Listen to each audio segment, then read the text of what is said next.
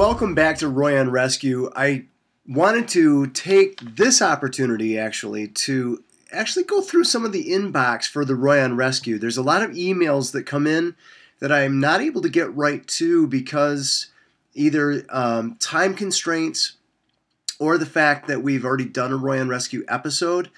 But I think sometimes when those videos get buried deeper and deeper into the Roy on Rescue YouTube archive or the WordPress royonrescue.com, it's easy to, well, it's understandable. You wouldn't dig all the way through it to try to find that. There is, however, a search bar, and by all means take advantage of that. If you type in kind of the first, words of your topic that you're looking for, we've got almost 100 and some topics in there, I think. A lot of these reoccurring questions have already been addressed. But by all means, science is always changing, technology is always changing, and I never mind readdressing the same issue twice. I just want to make sure that I get to all of these different particular questions and give them the timely response that they need so that we can either get you to the help that you need or get you the training that's going to help save a life or protect somebody. But what I thought I'd do is I thought I would just go through some of these emailed questions. So bear with me as we work through these. But I thought I would just do kind of it's Monday morning. And I thought what I'd do is just kind of put together a collage of different emailed questions. I'll try not to reveal any of the particulars about the person, keeping their identity safe.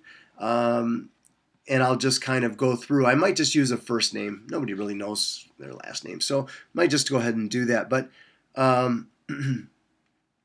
so here's one, and they asked in regards to their choking, and I can't get them out of the wheelchair. So you remember that episode where we showed how to address an individual who's in a wheelchair. Maybe we can get them out. Maybe we can't get them out. In this particular case, we could not get them out because they were too large or it was an awkward situation and we were unable to get them out. The question was, but won't that make the object go further down the throat? I'm thinking what they're talking about is as we lean the person back, the fear is that now they're laying on their back and they're already choking. Could it actually, lodged further down the trachea? Yeah, sure, maybe. You might ask that question too. If they pass out and they land on their back, is it a potential that it could go down further? I mean, there's a lot of different reasons why the person could actually get the object lodged further down. In most cases, you got to remember, your airway is the size of your pinky. And sometimes it feels like it's, this big. Ideally, it feels that big. If it doesn't, you might be dealing with some kind of obstruction or asthma or something. But in most cases, when you can breathe well, you're actually moving all your air through the size of your pinky. Now, on top of that, you have these larynx, these two cords that open and close as we talk. They vibrate and we take a breath. They open up and the air comes in and then they close when we swallow. They also close and clamp shut when we aspirate. And that could be saliva, water, food, other forms of liquids. Normally that's about where that obstruction is, either right at the top of that or just below it or even right in it, and it's clamped shut. We're going to do those chest compressions, which forces trapped air up the trachea to pop that object out.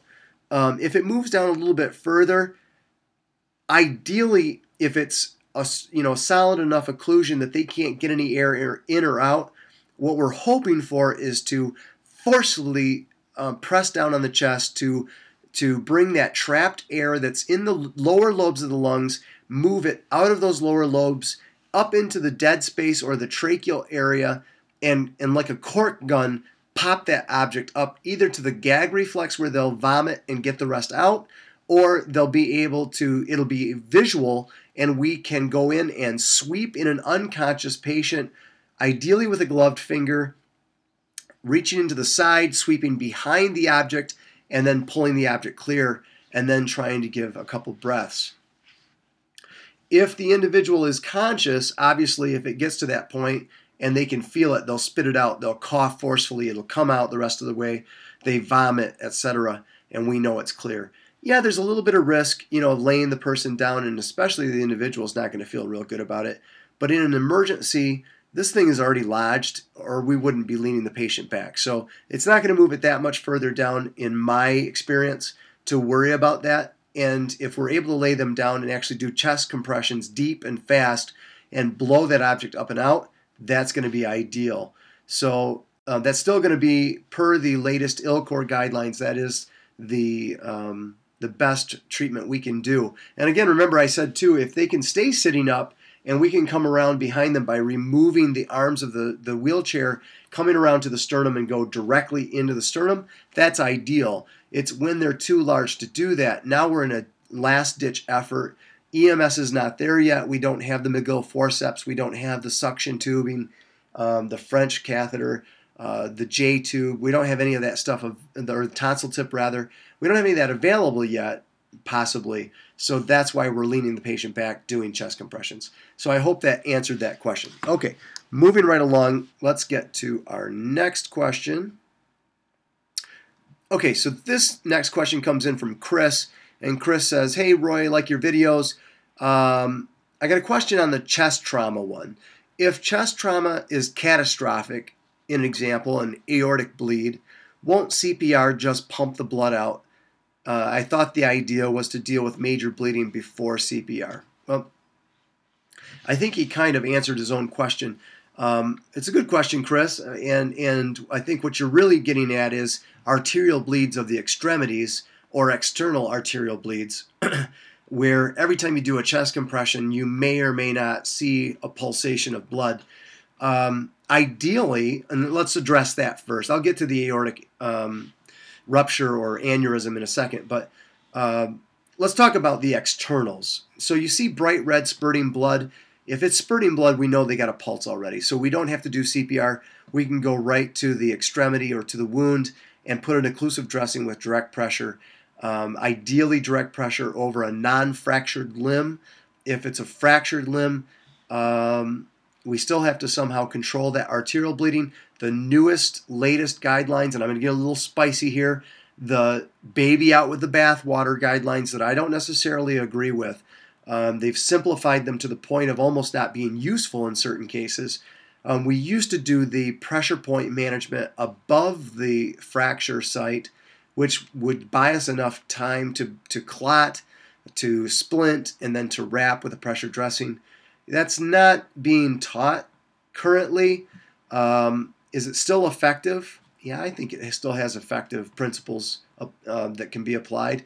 I teach per the guidelines because you need to have an accredited CPR certification, first aid certification, but now we're talking Royan Rescue. And as far as I'm concerned, there has been a lot of effective pressure point management. We used to do it in kidney dialysis when we had an individual who had a bleeding issue with their port, which is basically a blood vein that's been reattached to an artery, and it kind of blows that up big, and then that's where their dialysis needles go in. Sometimes they wouldn't stop, especially if we had them on Coumadin or something like that, blood thinner. And direct pressure would be great, but if we could go up above that and do some direct pressure management, you could almost slow that bleeding rate down without necessarily affecting the peripheral circulation. So I still think there's a time and a place for arterial bleeding management with pressure point management, and especially because what if you can't put direct pressure on a fracture site? Now, the national guidelines might argue with me and say, well, that's what tourniquets are for. However, tourniquets are being argued too right now, a little bit back and forth. There's definitely a time and a place for tourniquet usage as well. And so I guess if you weren't comfortable doing pressure point management, the pressure point management wasn't working, you had a fracture, you didn't want to put direct pressure on that fracture, causing it going from simple or a complete fracture into a compounding fracture, you might have to deal with a tourniquet at that point. Now let's quickly move that to the person that has got a problem with bleeding and they don't have a fracture. Direct pressure. Good direct pressure over the arterial bleed.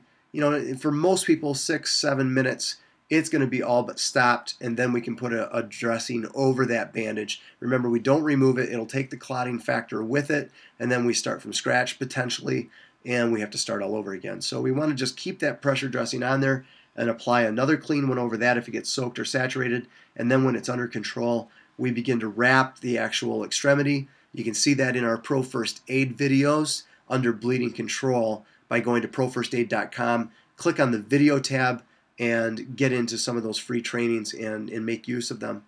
But that's a great way to manage the bleeding. And then we monitor the patient to make sure they're not going into shock, which they might be already in early signs of shock, pale, cool, sweaty, rapid pulse. But as long as they stay conscious, they keep their pulse, talk to us, we're in good shape. Now let's say they go into unconscious state. Now we begin CPR. The wound has already been addressed. But if you come across a patient who's got a history of serious bleeding, they're laying in a pool of blood, but they're not breathing normally or not breathing at all, they're not conscious, and they look like they're turning blue around the lips, and we gather that they are in cardiac arrest, we will begin CPR immediately.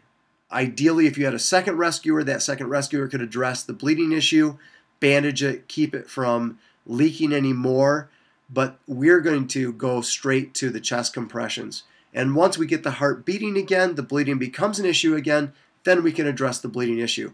But non-beating hearts don't leak blood, and we're not going to pump their blood all out of them in most cases by doing CPR. In fact, if they've been in cardiac arrest for any time, chances are that wound is clotted off already. Clotting factor starts pretty fast, and we can just go straight to full cardiopulmonary resuscitation. Quickly to address the aortic rupture, there's nothing we can do to control that. And that is a major cause of death in severe traumatic injury, especially sudden deceleration traumas, where people are behind the steering wheel in head-on accidents. That person is probably, if they're already in cardiac arrest and that's the internal bleeding, there's nothing we can do to treat that bleeding. We're just going to begin CPR and hope for the best. That's something that has to be repaired surgically in the hospital, and no amount of any type of treatment other than cardiopulmonary resuscitation is going to do anything for this individual. So as much as we want to be able to do something, time is of the essence. And if it's a severe enough rupture, if they've lost too much blood, this person's probably in irreversible shock syndrome due to hypovolemia, due to bleeding out inside the thoracic cavity. And CPR is still warranted unless they have obvious signs of morbidity, which means they're already dead beyond any type of resuscitative efforts. This could be decapitation, rigor mortis, cold, and it's a warm day, to where you really think that this is too far gone. That's going to be a judgment call on your part. There's no one going to tell you were wrong for doing CPR, or no one should tell you were wrong for starting CPR, even if there was already signs of morbidity, meaning they've already been dead so long that they're biologically dead and there's no recovery from that. You're going to do the best you can do. You're a true rescuer, and you got to make that judgment call. So so that's just subjective, and everybody's got to make that decision. But that's how we would deal with that. This is going longer than I thought. I don't want to keep this going any longer than this. I still have more questions to answer. It'll probably be in a part 2 of this video series. So until next time, keep on rescuing. I hope this helped, and we'll see you next time. Bye-bye.